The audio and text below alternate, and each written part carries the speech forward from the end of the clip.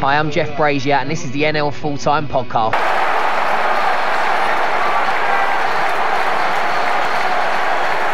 Welcome to this week's NL Full-Time Podcast, and if the podcast was a bag this week, it'd be bursting at the seams because we have so much for you. Joining me to review everything and have a quick look over everything that's happened over the past 7 days, and even the last 24 hours, stuff's been happening all the time. I've got Chris Pratt. Hello, Chris. Hello, Luke. And also on the phone, we have Dickie. Hello, Dickie Orton. Hello there, Luke. Nice to speak to you again. Rob will be joining us later on with his National League South roundup. We'll go back to midweek first of all. I was at Barnet versus Aldershot. Vital win for Barnet. Aldershot deeper in the mire.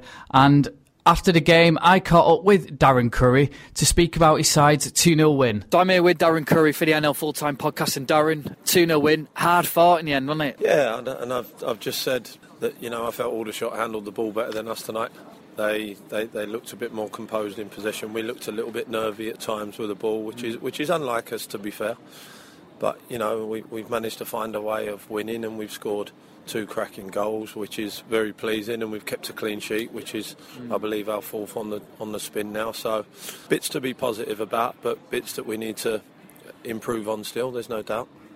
I could tell we were sat near the dugout and you were really frustrated first half, weren't you? Because percentage-wise, Aldershot probably had a lot of possession, but you defended really, really well, and you built on that result from against Salford on Saturday, didn't you? Yeah, and it is frustrating because it's out of character. We normally handle the ball well. We normally move the ball around with confidence and quality, and we didn't quite manage to do that.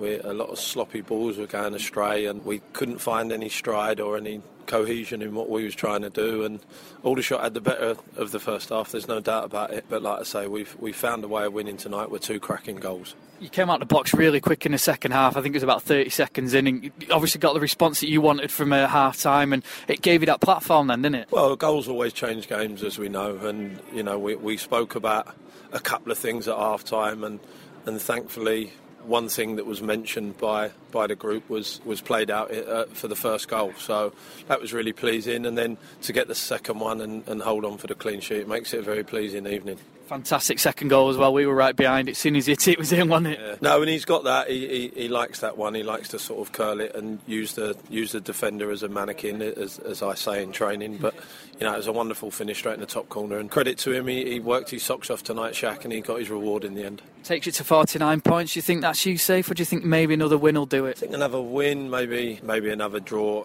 in terms of points. But I want to keep this run going through to the end of the season now and finish as high as possible. How have you found it? Obviously, first managerial job, you stepped in, had that great FA Cup run, and then you've kind of had a few ups and downs. How have you found your first sort of real role in management? It's been challenging, but I would expect nothing different. Yeah. I'm working with a group of players that I've inherited. I was here under John Steele anyway, but it's a group of players that I've inherited, and to be fair, they've responded a lot and responded well to what I've asked them to do. But it has been a bit of a roller coaster, there's no doubt about it, but we've had some real highs and a couple of real lows that have been difficult to take, but slowly but surely finding a level playing field and a level of consistency now that makes the job all the more pleasing. And I suppose now you can start to plan for next season and really give it a good go next year now. Why, have you spoke to the chairman? Nothing like that to me. Okay. No, I mean, listen, I'm sure once we get the points on the board that allows us to look forward, we'll sit down and have a conversation, and between us we'll work out how we're going to take the club forward. Excellent. Best of luck for the rest of the season. Appreciate it. That was Barnet manager Darren Curry, and a really vital win, as he said, for them. He feels like they need one more win and maybe another point for Aldershot. As I said, leaves them deep in the mire. They did have a good goal disallowed at 1-0, and they maybe feel a bit hard done by. But somebody who had mixed emotions on the evening was Barnet skipper Callum Reynolds. He played for Aldershot last year, skippered them manfully towards the playoffs, and this year was at Barnet, and I saw him have a hug with Gary Waddock after the game and a long chat. So just after they'd finished that chat, I had a quick word with him. So I'm here with Callum Reynolds after Barnet's 2-0 win over Aldershot, and Callum, must be mixed emotions for a good win for Barnet, but obviously your old side, I can see it kind of, you just embraced with Gary Waddock there, and a lot of time for Aldershot as well. No, definitely. I said before the game I weren't really looking forward to it. because whatever the result would have been a sad one. Obviously, if we'd have lost, I'd have been annoyed. I'd have been gutted, disappointed. Yeah. And the same way we've won, I'm gutted for the lads at Aldershot and the gaffer there. But it's football. You got to kind of take emotions out of it, and also once the game's going on, you want to play to win. So, strange games to play in, definitely. Does that go through your head when you're challenging? You think, oh God, it's Scott Rendell. I do this, and I'm going to have to clatter him. I don't think so, but I think I kind of know him as a player, and the boys, like I said, you know him as players, so obviously you know what they're good at, you know what they're not, and try and take advantage of it. But it's it's once you play in your head sort of in a neutral space. Well, I felt that way anyway. Good result, once it 4 clean sheets. Now you're built on that result at Salford. Vital, really. I was just asking Darren Curry if you think you're safe. He thinks maybe one more win, but you're virtually there now, aren't you? I think. Yeah, of course. I mean, it's not nice to talk like that, but the reality is another win. I think we'll be safe, and then obviously want to finish the season strong. Don't want to let it just kind of fizzle out, because it can give you a springboard going into next season. How's it been for you this season? Obviously, new club, new environment, a bit of a stop-start season, but you're getting a run of games now, aren't you? Yeah, frustrating. I mean, I fractured my back in pre-season, which wasn't ideal. Ow. So yeah, I missed sort of the first nearly 3 months of the season, and obviously it's tough coming back in because I couldn't really do anything with the injury as well. So it took me time to build up to get back to fitness. Then I broke my hand as well, which again frustrating. Missed another month, but now getting a string of games together now, feeling confident, and like you said, getting some good results and clean sheets. Which is a good foundation, especially in this league and any league, to go and get results. I mean, you look at the facilities here, it's a great stadium, isn't it? I mean, it's just a shame you can't get more people. You could send the frustration away in the first half, but then you got that second goal right at the start, didn't you? Yeah, definitely. Yeah, we weren't good enough first half, but we knew they couldn't keep that press up for 90 minutes. And, a good bit of quality to get us in for the first goal, and then a great individual finish for the second. Maybe could have been more, but it was enough to get the win, yeah. Does it help that you and Che are in this side, and you know how Aldershot and Gary's teams play, and you know how they're going to pass it round, so you know how you can set up then? Didn't look that way first half, so we couldn't stop them. But yeah, we know that's how they want to play, and I think everyone does. And obviously, teams talk, managers talk. But obviously, we got away with it. They had a good chance first half that they didn't take, and I think the longer the game went on, they're gonna get frustrated, and it will start to open up for us to get chances. And luckily we took them and got the win. Callum, best of luck for the rest of the season. And that was Barnet skipper Callum Reynolds. And Barnet, they followed up the victory over Aldershot with a well-earned point against Leyton Orient, although Leyton Orient had a last-minute goal disallowed. It looked like they nicked all 3 points in the 5th minute of stoppage time. However, it wasn't to be, coupled with Salford getting a last-minute winner in exactly the same minute, the 95th minute, and Wrexham losing. It was another up-and-down day, Chris, wasn't it, in the National League? Oh, yeah, definitely. It's the league that keeps on giving, isn't it, this one? Because if Leyton Orient had scored that last minute goal, or it had been allowed, and Salford City didn't get those 2 late goals, not just the one, they got 2 late goals in their game, then I think we might have been talking about Leyton Orient almost being home and hosed. They're not far off. They've got those 2 games in hand on Salford, Solihull and Wrexham, but it's still beginning to look like it's their league to lose now, and it's taken a long time for it to look like that. But had those last instances in those games gone another way, we may have been having a different conversation. Can we rule Wrexham out now, do you think, guys? I don't think so, no. I don't think you can rule anyone out. They've got 5 games still to play, and they're only 3 points behind Solihull and 4 behind Salford, so I don't think you can rule them out. They've had a wretched run of form. They had a good few games when Brian Hughes took over, but they seem to be stumbling in the last few games, and certainly going down to Ebbsfleet, yes. Well, with a few problems that I'm sure we'll talk about that Ebbsfleet have had, was a massive blow, really. No, I think Wrexham probably a little bit too much to do, and I think if they were going to pick Leyton Orient, it would take Orient actually losing some matches, and that's something they haven't looked like doing pretty much all season. I think they've only lost 6, and I think yesterday the goalless draw with Barnet was probably the first game in a while that they haven't actually collected maximum points from. So I think I think Orient would have to slip if Wrexham were going to do it, and realistically they don't look like doing that. Yeah, talking of Ebbsfleet, as Chris said, there was a bizarre situation down there yesterday where basically they arrived at the ground to be told they wouldn't be paid from April onwards. All the contracted players would be transfer listed.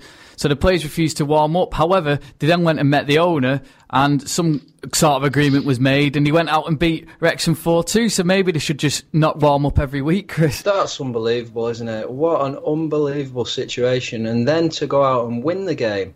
Well, that's something else. So I think you've really got to give those players credit for going back in and knuckling down and beating one of the promotion chasers. Unbelievable. I mean, it's one of those things, isn't it, that it's difficult to really know what goes on inside the club. We only hear what gets leaked and what gets put out in proper statements. But for the performance on the pitch yesterday, unbelievable. And do you know what? They're still in with a chance of a playoff spot.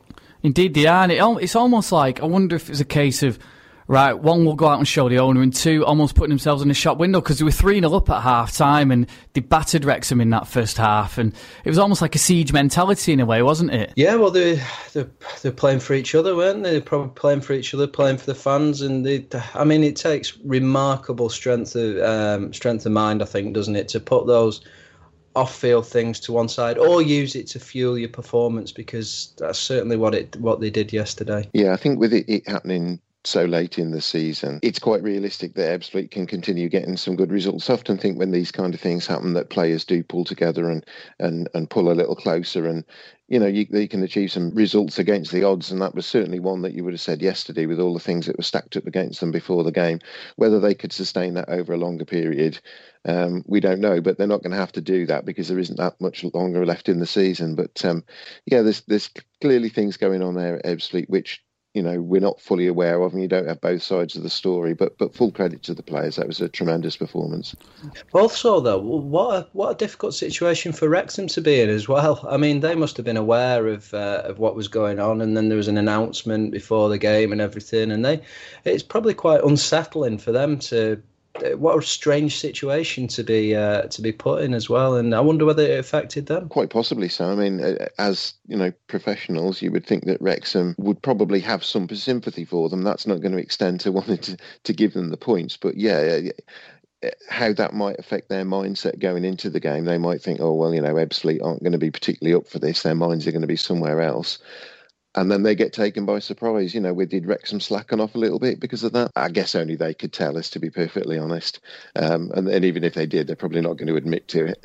Yeah, Brian Hughes didn't actually use that as an excuse in his post-match interview. He just said they're going through a bad run at the minute. So it's just one of those things, I think. A set of fans who can actually probably say to Ebbsfleet fans, hold my beer a minute, because they've had a tormentous season off the pitch as well, as Gateshead. And it's been an up and down season for them both on and off the pitch, and it's been even more eventful in the last week or so and the last 24 hours. And a man who's been keeping abreast of events is North East-based journalist Mark Carruthers. Hello, Mark. Hi there. So, Mark, the news broke on Friday morning that Gateshead were being kicked out of the International Stadium, or being asked to leave because of various debts and things like that. Then they had some brighter news in the afternoon, didn't they, when former Rochdale chairman Chris Dunphy headed up a consortium to buy the club. It's been fair to say it's been quite eventful for Gateshead this season, hasn't it?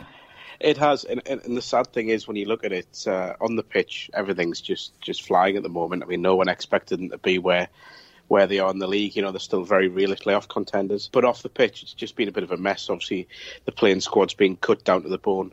They're functioning with 16 players at the moment. Well, 15 because Mike Williamson's suspended right now. But it's a young squad with a couple of experienced players, but they've coped admirably. But they haven't been helped by the owners of the club. Players have been sold against their wishes. There's just been cuts going on everywhere around the club. And I think a certain degree of that, if I can try and put a bit of balance on it, was needed. There was a need to cut the expenditure at the club, but the way it's been done has been detrimental to the club as a whole as well. It had to come to a head, and I think it needed a push. Around 2 weeks ago, I was told that there was interest from Chris Dunphy in buying the club. He came up for a visit. He was shown around the International Stadium by Ben Clark, the Gateshead manager, And I think that only sort of ramped up his interest in buying the club. Things came to a head really this week. I broke the news on Wednesday that Chris was interested in buying the club. Then on Friday morning, I was set to go. Well, I went over to the International Stadium to cover a story where the Supporters Club, the newly formed Gateshead Soul Independent Supporters Association, they bought the players' food packs to take down to Braintree for the game that took place on Saturday. So went over there with the intentions of doing a kind of positive news piece, supporters standing in and buying stuff for the players because the club couldn't afford to. And I got to the stadium to find employees packing up boxes and being escorted from the premises by council employees because the council had taken action over an unpaid rent bill that was due. There was an agreement that it would be paid on Wednesday, but obviously as of Friday morning still hadn't been paid. So there is no blame whatsoever held towards the council. They've been excellent in this, and they've said that they're really keen to stress that it was the company, Gateshead Football Club company, that's being kicked out of the stadium, not the football club. There's no kind of worries about them not seeing out the season. There's no concerns about the home games. I think we've got 4 home games left. They will all take place at the stadium, but the club's employees cannot function from within the stadium, so they can't work in the stadium, simple as that, and neither can Joseph Carla, who is the club's controversial financial advisor. Yeah. So he can't work there either. So it's sad, and it was horrible to see people who I know and who I've, I like to think I'm good friends with now, kind of been leaving the premises like that. Joseph Carla was escorted away from the premises, and then the next we heard of him was that he was in a meeting with Chris Dunphy. That meeting started, I think, at about 1 o'clock. And by 3 o'clock, Chris Dunphy came into the room where I was sat with Dominic, the press officer, and Alicia, the general manager, and told us that they had agreed a deal in principle with Joseph Carla and Dr. Ranjan Varghese, who is the owner of the club, to buy Gateshead. And at the moment, it's in the hands of the legal teams, which is important to say. The deal isn't done.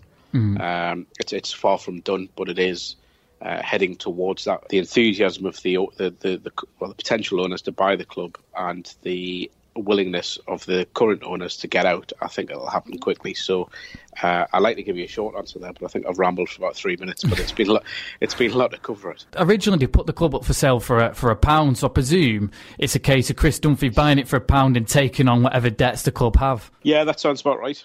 Although there was quite a joke made yesterday that they hadn't handed over the £1 yet, which was quite funny. It is a case of they are aware of what the debt is, I believe, and that the debt is slightly higher than what they thought it would be at first.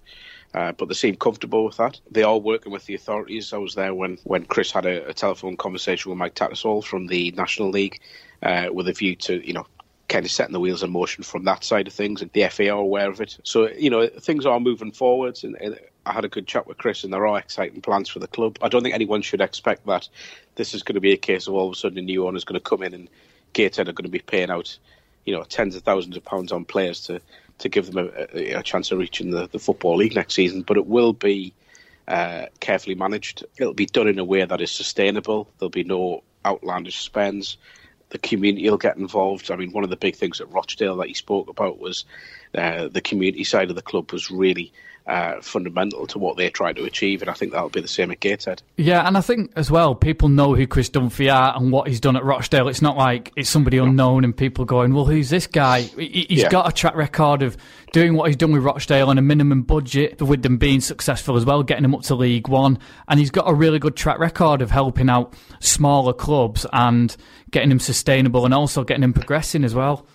Yeah, and the one thing that came through from when I had a chat with him was his warmth. He seems a really likeable character, vastly knowledgeable about the football business. Clearly doesn't suffer fools. He knows what's needed basically, and I think that's going to be exactly what Gateshead need. I think it's a good few years since Graham Wood was there that they've had a chairman who really knows and understands the business of football.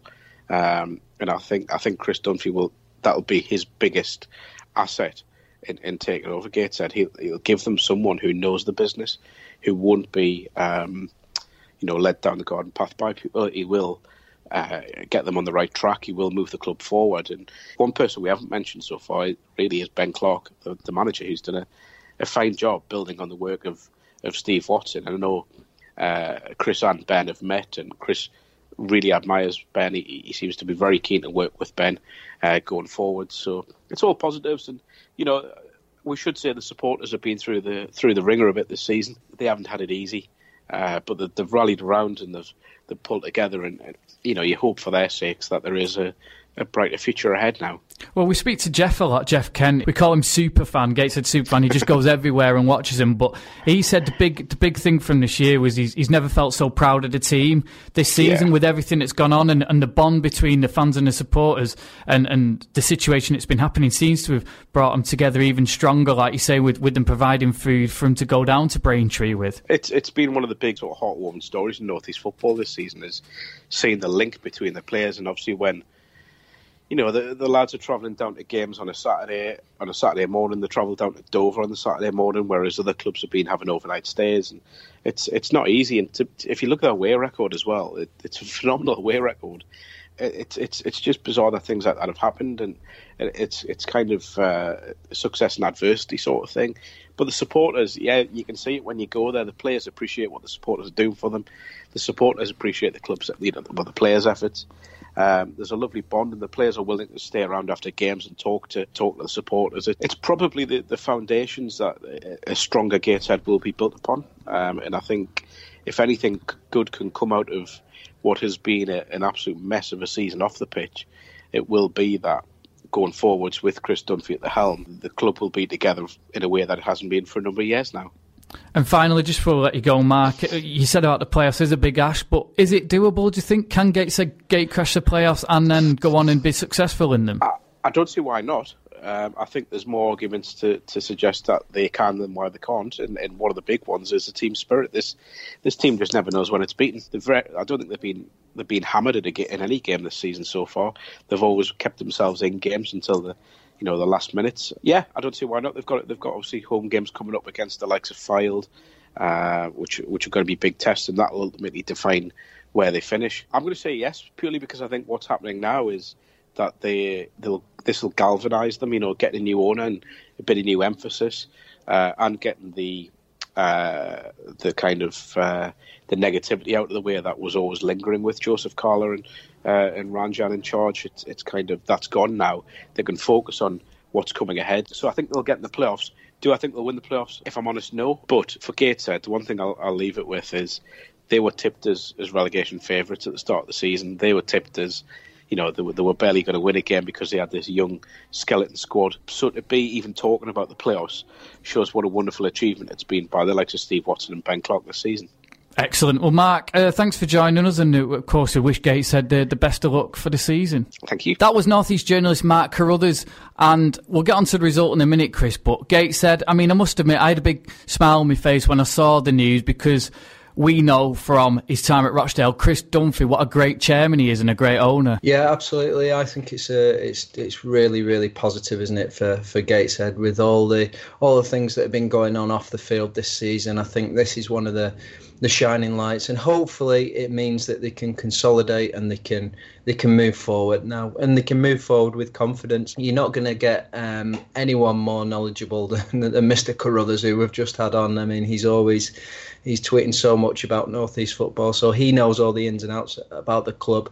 And what we know looking in is that Chris Dunphy is a great chairman. I sort of hope for their sake they sort of don't make those playoff spots, but it gives them a chance to just sort themselves out over the summer, have an extended period of time, and then go again next season. Yeah, you feel that. I think it's a case of they just need to get the feet back on the ground, don't they, and just get themselves sorted, have a bit of a reset almost during the summer, and go from there. They did lose 2-0 at Braintree in quite a surprising result, and as Mark said, that's the one good thing, Chris, about all this. It's brought everyone together. The supporters paid for food for the players so they could go down and eat on the way down there. And I'm guessing that's going to be kind of it. If they make the playoffs, great. If not, they're just going to enjoy having a club still. Yeah, no, exactly. I think they're going to enjoy having a club more, to be honest. If they did, imagine if they got into a situation where they were in a playoff final or something like that. It would be unbelievable, given everything going off the field. But it's also probably not the best thing for them, I think, this season. The trip to Braintree yesterday, they probably needed like a hole in the head, because we have seen that Braintree can pull up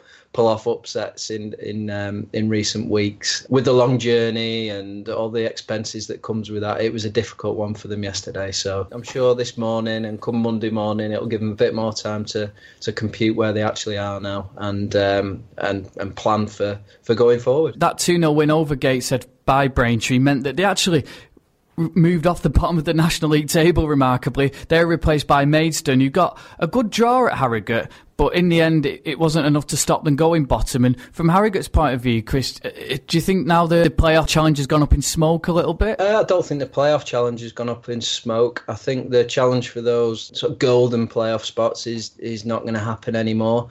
They're still well in the playoff spots. They're 3 points above Ebbsfleet, who we were just talking about earlier. And we were all quite surprised at the start of the season when Harrogate were blazing a trail up at the top of the league, and they were beating all comers, and they were doing so well. But the second half of the season, I haven't looked at the form tables, but I think they'll probably be around mid-table, so they've just been dropping off.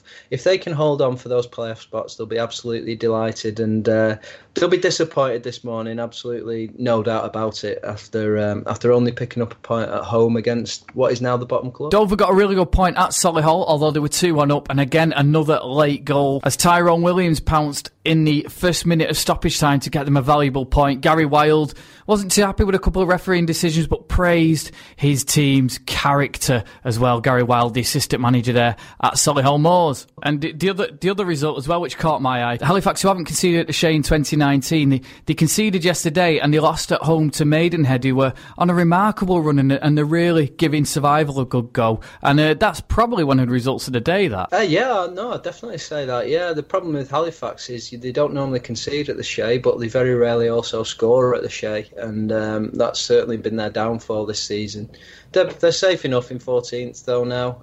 Maidenhead, like you say, giving it a good go to stay up. Well, they're absolutely definitely up now, Luke, and I think that if you look at the bottom four now, they're so far adrift. And, sorry to say this because obviously Rob being obviously on this podcast all the time, it's looking like those bottom four have gone now. Even Dover are 8 points clear. I had a counselling session with Rob on Tuesday and he's fine. But one person who Rob did catch up with was Adam Virgo. BT were covering the game between Aldershot and Fylde, which we'll pass on talking about because it was fair to say it wasn't one that will live in the memory. But before the game, Rob did catch up with BT Sport pundit Adam Virgo on who he thinks will go down and the title race at the top. Now, I've been joined by friend of the podcast, Adam Virgo, just prior to the Aldershot against Fylde game. 2 weeks ago, Adam, this game looked well set for the TV cameras, didn't it? With Fylde in with a great chance of the title and Aldershot looking like they might make a fight of relegation, but coming into the game and just before it, a bit of a damp squib in a way. Yeah, I mean, that's sometimes the unfortunate nature, and I think that really sums up the league for me, that any given week teams can beat each other, and there'll be teams on paper that you think will pick up 3 points, and it goes against the grain really. So, we do try and pick out a game that you think has some significance. If we had 60 games a season, then it would be totally different. But the fact we only have 35, TV picks can be thinking 1 week it's going to be that, and then the next week it's changed. So, but listen, there's still plenty to play for. While Aldershot have still got half a chance of getting out of relegation, which is going to be very, very difficult. And Fylde, they want to try and finish second, or they've still got a chance of the league. I know it's going to be very unrealistic, but from last year's experience in the playoffs, getting that extra game compared to getting to that semi-final, it could make or break their season. It's interesting because when they got to the playoffs last year, Fylde, they kind of fluffed their lines a bit in that first half an hour at Bournemouth, if I remember correctly. And Challoner drew comparisons with that in the week at Orient when they didn't start the game right. They're 2-0 down, and it's a mountain to climb against a side that don't concede many goals. Yeah, and it's we had Dave on the show when we were at Harrogate, and he still talks about that now, and he saw that as a massive learning curve from last season, that you can't go into any game underprepared. I spoke to him as well. Probably today's game's harder for the players to mentally get right than possibly Leyton Orient. But, they do concede goals at the back every now and then, especially away from home, which I think will give Gary's side a little bit of confidence, even though goals have been a real struggle for them this season. But the National League's very, very unpredictable. And, and today could be a game where Aldershot, if they get the first goal, it could be a different game. So Fylde, with a win at Orient in the week, could have gone within 3 points. It was the eternal 6-pointer. They're now 9 behind. So realistically, logically, the title chance has gone for them. But in those playoffs when you've got a player like Danny Rowe, who in all competitions now has scored 165 goals in less than 5 seasons. You've always got a chance. Yeah, and he's a player that, if you actually watch him for 90 minutes, it sounds ironic, he doesn't actually bring a lot to the team in terms of maybe his hold-up play. I think he's only got 4 assists this season. But what he does do, I remember away at Ebbsfleet, didn't do anything all game, scored 2 goals. And that is the difference. You just cannot switch off for 1 second. And it's testament to him, because he may go 85 minutes without really doing much. Give him one chance and he'll find the back of the net. And I think for Fylde, if you've got a genuine goal scorer, I remember being at Brighton, we had Bobby Zamora. You know, we had a good side around him, but we knew we had a chance. And if you tighten things up at the back, which Fylde had probably done this season from probably last year, you've always got a chance. And I'm surprised that he's not been spoken about more in terms of moving to the Football League. He's 29 years old now, so you know, if he is going to move, it maybe have to be sooner rather than later. But you know, Fylde are a very settled club, and he seems very, very happy in the environment that he's at. So it'll take a good offer for him to go. But I think at the moment he seems happy where he is. Final question: top and bottom 4 as they are going down, probably. Yeah, I think so. It's hard to say that, because you know, you don't like saying goodbye to good teams, and Aldershot being one of them. But yeah, I can't really see the bottom 4 changing. And I said Leyton Orient at the start of the season for the league, and maybe a few weeks ago I maybe changed my mind to Solihull. But I think the way the Justin side have conducted themselves this year with 2 games in hand, if they lose it, you can only really blame themselves. That is Adam Virgo, and he pretty much agreed with you, Chris, and thinks that the bottom 4 will go down. And he tipped Leyton Orient, and then he kind of had a bit of a wobble when they were wobbling, but I think he's got his heart set on Leyton Orient. And I think, are we all agreed that Leyton Orient probably are in pole position? Agreed. Yes, absolutely. Excellent. Done. Right, let's move on to... That was easy enough. Let's move on to the National League North now. Hi, my name's Steve Claridge. You're listening to the NL Full-Time Podcast. And in the National League North, Chris, I think there's only one place to start, isn't there? And that's at the bottom of the table. Now, FC United, they won at Telford a couple of weeks ago, and we thought, is this a springboard for them? They've since then took the lead at Curzon Ashton, lost the game. They were 3-1 up against 10-man York in midweek and conceded to draw the game. And then Saturday, they hosted bottom side Nuneaton Borough. Surely they couldn't lose at home, could they, Chris? Well, yeah, you would have thought that, wouldn't you, Luke? And yeah, that was a huge shock, wasn't it? What a shock result! If you put them in a list at the end of the season, if you could pick five standout results, that would be one of them. Unfortunately for FC United, obviously we know that FC United really struggling to maintain their status in the National League North. But yesterday, by all accounts, was a terrible performance by them. Let's not take off any credit at all to Nuneaton Borough, where things have really turned around off the pitch in recent weeks as well, and they've sort of secured their short-term status at least. But I saw the interview with FC boss Neil Reynolds at the end of the match, and I've very rarely seen a more devastated manager. He was apologising to everyone, and he was talking about going to Darlington next week, and he said he's not afraid to put the under-21s out because he was really bitterly disappointed with the performance of his players yesterday. Quite a surprise, that one, after the performance they put in against Telford the other week. Well, yeah, I mean, I looked back through the form tables this morning, and I think that was only FC United's only win in their last 10. They must have been looking at that one yesterday as a chance to close and just sort of keep themselves not quite head above water, but at least, you know, still swimming for their lives. Yeah, that result's a huge blow for them. I think the gap's gone out to 6 points now. Guiseley have a game in hand, which I think is on Tuesday night away at Spennymoor. So you wouldn't necessarily think that Guiseley would get anything there, but Spennymoor are in dreadful form as well at the moment. But yeah, that result could be a real hammer blow for FC United. We'll get on to Spennymoor in a minute, because Guiseley, they had a vital win during the week against Curzon Ashton. Goal scored by Alex Perver, and Chris was there, and he caught up with Alex Perver after the game. Alex, man of the match performance, fantastic game, goal as well. How do you rate your performance? Yeah, it was good. Collector's item. I'd like to get more goals. Yeah, I'd like to get more goals from midfield, but no, pleased with my performance. But yeah, like I was saying, more pleased with the 3 points. Really, really important game for us tonight, as they all are going to be on this run-in. So really, really pleased to help with my performance, getting us the 3 points. On the first half indeed, you were all over them, weren't you? And Were you disappointed going in at half time without going in front? Yeah, I think, like you say, the first half an hour they were real backs to the wall. Their players on the pitch were even looking at each other thinking, let's try weather this storm, and we kept going. Obviously hit the bar, had one off the line, continuous pressure. And where we are in the league, people start to look around, is it going to be one of them nights? But it wasn't. So full credit to us, I think, that we came out in the second half with the same impetus, the same intensity, and then got the result that I feel we deserved, really. Has the squad been feeling the pressure because you haven't been able to get them goals, you haven't been able to get them wins? I don't know if it's the pressure, it's just a frustration. I think that it's been an interesting season where obviously we're at the wrong end of the table, but we've not lost loads and loads of games. We've drawn 15 games, so you're coming out of games going, we've been alright tonight, like we've actually been alright today, or we've been alright tonight. We've just not got that little killer edge, that winning goal, or holding on at the end of games. So it was just a little bit of that. It's just been, I think, a bit of frustration. So I think you could see the release from all the boys when obviously we got the goal tonight, and then to hold on and limit them to a few chances was pleasing.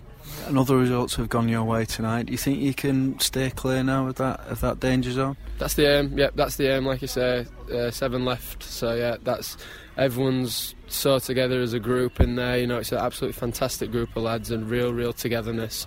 And that's our aim. Pulling away from where we feel we shouldn't be. And yeah, climbing up the league, climbing away from that bottom 3. That was the Geyser goal scorer, Alex Perver, and Chris, that was a massive win for them. We were saying that they hadn't scored for a while. They finally did score, got the 3 points, and then they backed it up on Saturday with a 1-1 draw against York coming from behind. Yeah, absolutely. The tension inside that stadium was unbelievable on Tuesday night. It was because, in fairness, they battered Curzon for the first half an hour of that game. They hit the woodwork a couple of times. They were having shots from all kinds of distances, all kinds of ranges, but it just wasn't going in for them. And I'll be honest, on Tuesday night I sat there and I thought, they're not going to score today. It just felt like one of those games where they're not going to score. I think our friend of the podcast, Tom Feeney, had worked out it was something like 535 minutes since they scored the last goal. And about the same number of shots, I think, by all accounts as well. Yeah. When Alex Perver finally did get that goal, the release of energy was quite something in the stadium. Yeah, they were delighted with that victory. Curzon gave a good shot, but I think Curzon now with their status assured pretty much for next season, where didn't have that. Well, they didn't need that last cutting edge that Guiseley were absolutely desperate for, and they followed it up yesterday with that 1-1 draw against York after going behind as well. Yeah, that moves them 6 points clear now, and another great result. You mentioned it before, Rich, about Spennymoor. They've really hit the buffers. They lost 2-0 at home to Hereford, and Hereford have probably almost assured safety now as well with that result. Yeah, I think they have now. That's taken Hereford up to 45 points, which is sort of, nominally the mark you'd kind of say is just enough to keep you safe. And Hereford on a really, really good run, actually. I think they're in the form tables that they're actually been really over the last 10 games. Spennymoor going completely opposite direction. They're winless in their last 6. I think that's something like their 5th defeat in their last 6 as well. And yeah, I followed up, listened to Jason Ainsley's interview after the game. They said they started brightly, created some chances, but then didn't take them, and then conceded from pretty much the first shot that Hereford had on goal. Sounded he was somewhat frustrated with the players, said that not enough of them were taking responsibility, admitted that their confidence was low, and said they just had to stick together and show a bit more desire. But so strange, a few weeks ago we were talking about Spennymoor as dark horses, possibly still for the title with Stockport and Chorley, and that it wasn't a 2-horse race, it was a 3-horse race. And now all of a sudden, with the dip in form that they're in, I've seen 1 or 2 Spennymoor fans saying, well, look at as provided we can still finish in the top 7, much the expectations change over just a short period of time. Yeah, Chris, I mean, they were flying until they went to Edgeley Park and got beaten, and then, as I say, they've hit the buffers a little bit, but they did this exactly the same time last year, and Jason Ainsley said, well, we've learnt from it, our trophy exploits, we won't let it happen again, but it is happening again. Yeah, it's sad, isn't it, that it is happening again. Since that loss at County, they've lost 3 and drawn 2, and before then, Chorley, County and Spennymoor were just winning game after game, and you wondered who was going to slip up, and unfortunately for Spennymoor and Jason Ainsley, it has been them. As Rich said, they said they were shooting themselves in the foot again. But he did talk about his players in that interview, and he said he could leave 9 out on Tuesday night as well. So he wasn't the normal chirpy Jason Ainsley that we're used to, and you can understand why, because after the frustrating time towards the end of last season, as you said, Luke, it is happening again. Talking of the top of the division, Chorley, they drew 0-0 at Chester. Ordinarily, that would be a good point. However, with Stockport County breathing down the necks, they won 2-0 against Darlington, and they've got a game in hand, and they're now only 2 points behind. Yeah, it was a good day for County, definitely, and that Chorley result. Don't forget, Chester have got a really good home record since the problems with it that they did have with the ground. Well, that's why I said ordinarily it'd be a good point, but with the situation they're in, it might not be. Yeah, I think so. Don't forget that County have got to go to Chester as well a week on Tuesday. County have also got to go to Chorley as well, which is certainly looking like that could be a title decider. No, so ordinarily a good point, but in the context of the league title, possibly not.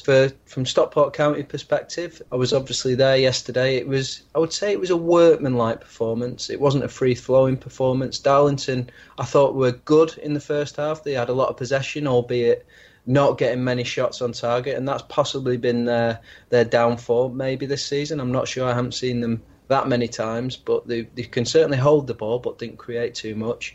In the second half, Luke Trotman was sent off after 5 minutes, and then County really sort of took over after then and got the second goal.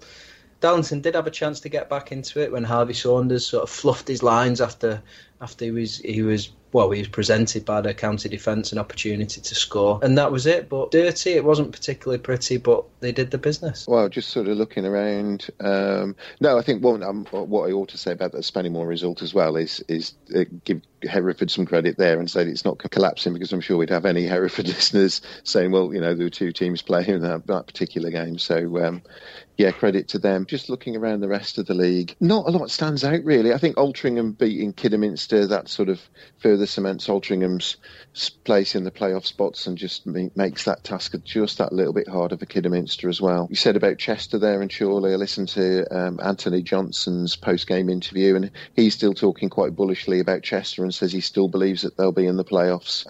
They're not too far behind, but they're going to start picking up a few more wins sooner rather than later, I think. Leamington sort of pretty much moved fairly clear of the drop zone now, so I think I think yesterday feels like it was a day that was afflicted by exactly the kind of nerves you get at this point of the season, where teams, they can see the finish line and they know what they need to do, but just don't seem to be able to get it done. It was deadline day as well across the non-league pyramid, and Chris, there was a couple of really interesting signings across the National League North, wasn't there? Yeah, there was a couple in particular that did catch my eye. One was Sean Tooten, so he was going from Spennymoor that we were just talking about to Chorley, and which is an interesting one because we all know the qualities of Sean Tooten. He's a very creative player, but he wasn't really getting a huge amount of game time at Spennymoor, which I thought was interesting that they'd sold him to potentially one of their promotion rivals in Chorley.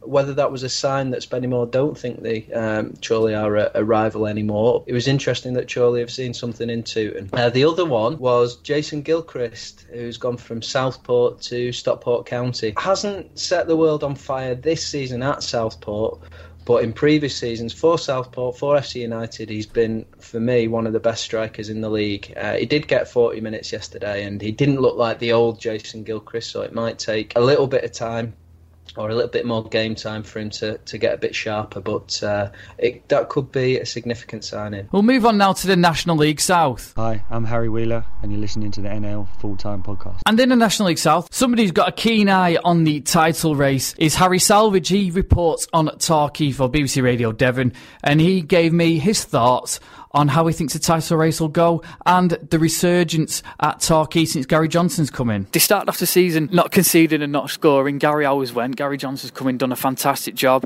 A 2-horse race at the top now with Woking. They play each other in about 3 weeks, I think. Title 2 weeks. So it's a title decider. And do you think Torquay will prevail? I think they will do. Especially after this weekend. But look, we'll go back to the beginning of the season where under Gary Hours they didn't score a single away goal under Gary Hours, and you're kind of looking at that team going, hang on, they've not scored a single away goal, lost to Chippenham at home, and some points were dropped at home at Playmore, and if you don't get your home support, where's your away support gonna come with you? Especially as they had the longest journey of the season to Concord Rangers on Saturday and still had a good away following. But the beginning of the season just didn't seem to click, and then that first game at Hungerford, it just seemed like everything just seemed to be right, and you felt right, this team could push on. Let's see if they get the playoffs, and then beginning of December beating Dartford and going, okay, they're top of the table now, let's see how long this can last. Fair play to Woking to keeping up every single strength, because I've spoken to many people who've watched both Torquay and both Woking and said Torquay are head and shoulders above Woking, but at the end both teams are human. They were going to drop points. We've seen it at the weekend where Slough went to Woking and picked up 3 points, and as I said to some people at Torquay, I would not want to face Slough when they've got nothing to play for, because they're a horrible side when they've got nothing to play for, because they'll go, right, let's go off and ruin your party type thing. So that game at the Laithwaite Community Stadium in Kingsfield, whichever way you want to call it, will, I definitely feel, will be the side of who will go up. May not determine who will go up exactly on the day. As we know, football's a funny old game. You could see Woking pick up the points against Bath and Torquay pick up nothing at all. What difference have you noticed with Gary Johnson coming in? Is it just the positivity he uses? We've had him on the podcast and he's almost said, we'll just let the players go out and play. Yeah, he's done a bit of that. He's taken out some deadwood. The players are enjoying life. That's one thing I don't think they did under Gary Hours. I don't think they were enjoying life. I saw something on Twitter the other day of Mitch Yefete, who's now at Billericay. So one of the fans asked him, do you want to be reunited with Gary Hours anytime soon? And they were just laughing, crying face emojis. He's asked him just to go out and play. And you can tell that the positive mentality. They've worked on the set piece routines. They've worked on everything so much. And as I said, when that first game under Gary Johnson, away to Hungerford, I remember it so well. And you're going, this is a different team to the one I saw last time. This team is playing football. They're knocking the ball around well. They're giving Hungerford no time whatsoever. I think it was only 2-0 that day, but you could just see an improvement straight away. We'll look forward to seeing how the title race unfolds. Thanks very much for joining us. No worries. And Rob can't be with us this week, but he has sent us his National League South review for us. Starting, as always, at the top end of the National League South. It's pretty much a two-horse race now for the title between Woking and Torquay, and it's advantaged the Gulls after this weekend's games. They managed to secure a 3-2 win at home to Wealdstone, who'd not lost on their travels since November. Always just ahead in the game. Wealdstone pegged the Torquay back a couple of times, and there was a bit of 15 minutes of squeaky bum time, I think, at the end when Torquay were 3-2 up, and also missed a penalty during that period. But they hung on, 3 precious points. And meanwhile, Woking, well, they looked for a long time that they were going to win and take all 3 points from a difficult tie away to Bath yesterday. They took an early lead with Max Kretschmar slotting home after being set up by Kieran Cadogan, who's obviously on loan from Sutton. 72 minutes in, Andy Watkins levelled for Bath. That keeps them well in the playoff hunt too for Bath. So at the top of the table, Torquay now have a 4-point lead and a game in hand, which means that in some respects, were they to go and win at Woking next weekend, that would then be 7 points and a game in hand. And I think with sort of 7, 8, 9 games left for most teams in that league, that would pretty much be the title be done. I'm sure Alan Dowson and Woking will have other thoughts on that and how they can actually use that match next week to reduce the gap. Below them in the chase for the playoff positions, Welling remain third. They got themselves a good 1-0 win away from home. Anthony Achapong scoring pretty late on, but a good 3 points for Steve's King's side, who secured the services of Mo Bettimer in the week from Barnet. My goodness me, he's well travelled this season, having been at Braintree, Barnet and now Welling. Chelmsford are fourth, and they got themselves a home win against Oxford City yesterday, 2-1. Pretty comfortable. Oxford City scoring a consolation in the final minute. Dartford were held 1-1 at home by Truro City. Elliot Bradbrook levelling after Grimes had put Truro in front early on. And Billericay, well, they are grimly hanging on to 7th place now. It was another draw for them yesterday. 2-2 at Dulwich Hamlet in front of another record crowd at Champion Hill. 3,243 spectators packed in there at Champion Hill, and my goodness knows how much beer was sold on the day. On the pitch, it was a late comeback for Dulwich, with Billericay looking set really after 2 first-half goals from Kizzy and Emmanuel. Akinyemi with an 80th minute penalty, and Magnus Okuongai, the former Dagenham player, scoring a 90+5 to send the majority of that massive crowd home happy. Concord Rangers remain just 1 place and 1 point outside those National League South playoff positions after a comfortable 3-0 home win against Weston-super-Mare yesterday. Jack Midson, the assistant manager, getting them off and running in the 19th minute, and they never really looked back. Looking at the bottom end of the National League South, Weston-super-Mare plumb bottom, 25 points and gone to all intents and purposes. Other than that, it's really 3 sides from 7 that will go down. So obviously a key point for Dulwich Hamlet. Hampton and Richmond sucked further into the possibilities of relegation thanks to a 3-0 home defeat to Hungerford yesterday. What a week it's been for Hungerford Town. Ian Herring's men pulling off a remarkable away win there, particularly given the circumstances where they are going to be looking for a new chairman, secretary and treasurer for next season, after the club's owners, who are the fans, made the not to take voluntary relegation from Step 2 next season. But they desperately need more help off the pitch there to sustain football at that level. And well done Hungerford Town on that win, and still continuing to punch above their weight as they've done for many a year now. East Thurrock got themselves a vital 3 points. All the goals coming in the second half as they beat Chippenham 2-1. And for Gloucester City, well, they went down 1-0 at home to Welling. That leaves them in a very precarious position, just inside the bottom 3. Truro's point probably seemed like a huge one. It's enough to keep them out of the relegation positions. And Eastbourne Borough, well, you've got to feel for them, and you've got to feel for Charlie Walker, who scored a double for them yesterday, but it wasn't enough, and ultimately they went down to a 3-2 defeat at Hemel Hempstead, who themselves are competing in the mid-table really this season. Elsewhere, another 2-2 draw between 2 mid-table sides, St Albans and Slough yesterday. So that wraps things up from the National League South, and of course we've got that big game coming up next weekend, Woking against Torquay, and we'll have representation there in the form of BBC Sport commentator Gav Dennison, who will kindly give us his feedback on that one next week. And that was Rob's review of the National League South. Going to have a quick look now at Step 3, and Rob, once he's finished at the Aldershot game, headed down to a special little club. They've had a fantastic rise over the last few years. It was Hartley Wintney, and Rob turned up there. He spoke to Hartley Wintney's secretary, Elaine Duddridge. Very kindly been joined for the NL Full-Time Podcast by Elaine Duddridge, who's the secretary of Hartley Wintney. Whilst you're a very, very hard-working secretary, I know, you must also be quite a proud lady with just how far this club has come, particularly in recent years. Immensely proud. We've come sort of step 6, 5, 4, 3, you know, and we haven't had a chance to breathe or take it all in quite yet. So it's just amazing. A lovely atmosphere in the ground today. Ultimately, it was defeat for the boys on the pitch, but so much more to a match day for yourself. And I think you said to me on the phone yesterday you'd be lucky if you see 5 or 10 minutes of a game. I lied to you. I didn't even see that. Maybe a minute just before kick-off, and that was my lot. We like to welcome everyone to Hartley. We're a family club, we're a friendly club. We enjoy the football, we enjoy the buzz, we enjoy welcoming people here, and I hope everyone else has had a good day apart from the score.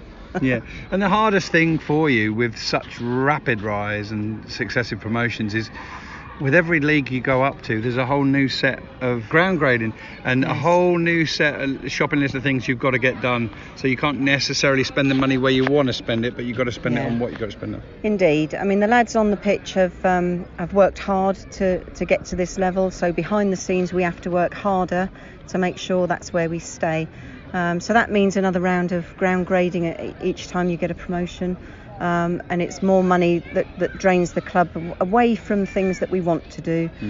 We want to expand our facilities for the disabled. We're as a club, we are a bungalow. Everything's on one level, but we'd like to smooth it out a wee bit, and just make it a pleasanter experience for those that do frequent the club more frequently than the teams that rock up here once a season. But unfortunately, ground grading has prevented us from doing that. But it's a necessity to continue playing football at the level we are. It's a bit of a catch-22. Some of it I can understand, some of it I really can't. And it's getting a lot of press just lately with the size of referees, changing rooms. A lot of rumours out there I've seen on other clubs' forums that we haven't got that in place. Yes, we do, and we always have. That's not our issue. We have to put more seating in, which is well under construction. We have an inspection early next week, and we're very hopeful that everything will be all right. Fantastic. And final question, how long have you personally been involved with the club, Elaine? Personally, on and off, probably about 30 years, but mostly it's my other half, who is the chairman, and he came here as a player and has probably covered every role between player and chairman.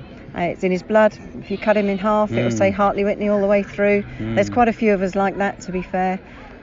So yes, a good stretch of time. Fantastic. And how much has it changed in that time? I mean, thinking back to 25, 30 years ago, did it look anything like this? It didn't look anything like this. Not like this at all. In fact, I think our current A team, who play in the Aldershot and District League, would have been the same level that our first team were at all that time ago. So that's the gulf that 30 years can make. We've had to put in stands that we didn't have. We just had a low level rail all the way round.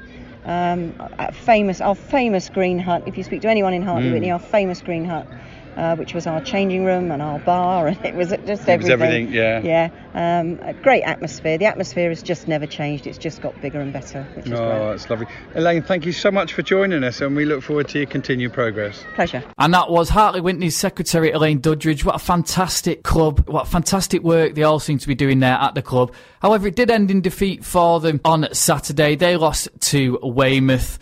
And Rob caught up with the victorious manager, Mark Mosley. Well, podcast listeners, in the background you can probably hear some of the 250 Weymouth fans that travelled up to Hampshire today applauding their side off. It's a 3-0 win at Hartley Whitney.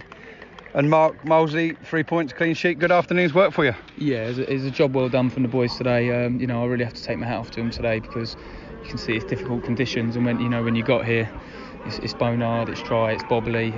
It's probably not very good for the way we play, but the boys shown that any environment, any surface they can deal with. Delighted. I thought it was a real professional performance from the boys. They had to show a lot of desire, a lot of grit, and all the characteristics we're going to need from now to the end of the season. Like I said, it's a job well done today, but we turn our attentions quickly now to Tuesday. It looked to me like, it's an old school view, but the teams I played for, we always said the same thing: go out there and win the battle, grind them down, and eventually you'll earn the right to play. And that's what it looked like to me. I didn't see much of the first half, in fairness. I travelled from elsewhere, but once that second goal went in, 2 goals in 3 minutes, it really knocked the stuffing out of Hartley, who'd been competing well with you up to that point. Yeah, definitely. Look, this league throws up, no game's easy. Every game brings a different challenge, and look, Hartley a good side.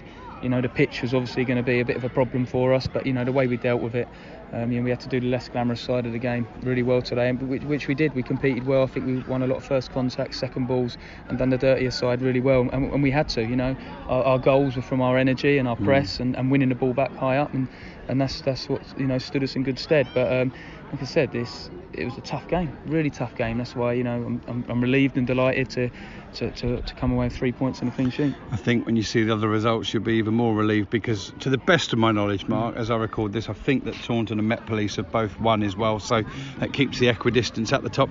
And if I understand correctly, Met Police are coming down to Weymouth on Tuesday night. Yeah, that's right. It promises to be an exciting night at the Bob Lucas. Two top of the table clash. Met Police have done phenomenally well this year, and I just hope that we carry on this good form, and that we always usually perform well in the big games. It seems to bring out the best in us, and especially Tuesday night under the light, we've had some of our stronger performances. So hopefully that will follow in familiar fashion, and enjoy the game. But we've got to recover well from this one, because it's an energy sapping pitch, and the boys have worked hard today. But I'm sure once they get the lactic acid out of their legs tomorrow, they'll be fit and raring to go for Tuesday. Because when you're winning and you're in confident mood, you just want to keep playing. Them lads, they'll probably play tomorrow if they could. And it's not beyond the realms of possibility. We won't get ahead of ourselves, but you're top of the table. You could go up. If you do, you'll be playing Aldershot next season. That's a staggering thought, isn't it, Mark? Well, I think there's no bigger carrot for our players to one, to get promoted, and two, to go and play the likes of Aldershot and other big clubs which are in that league. So, look, the prize is there, but we can't have too many of our eyes on the prize yet. We've got to keep our feet on the ground, stick to our process, stick to our way of doing things, taking each game as it comes, and sticking to our philosophy. It stood us in good stead so far, but there's still so much to go yet, so we just got to make sure we remain level-headed. And that was Mark Mosley, and that is it for this week's podcast. Thank you very much for listening. As I said, a very packed one this week. Don't forget to subscribe to us on iTunes and Spotify, and then you'll get it uploaded to your device every week. And also follow us at NL Fulltime, or you can email us nlfulltime@gmail.com. Enjoy your football watching, whatever you are doing over the next week, and we shall see you all next week.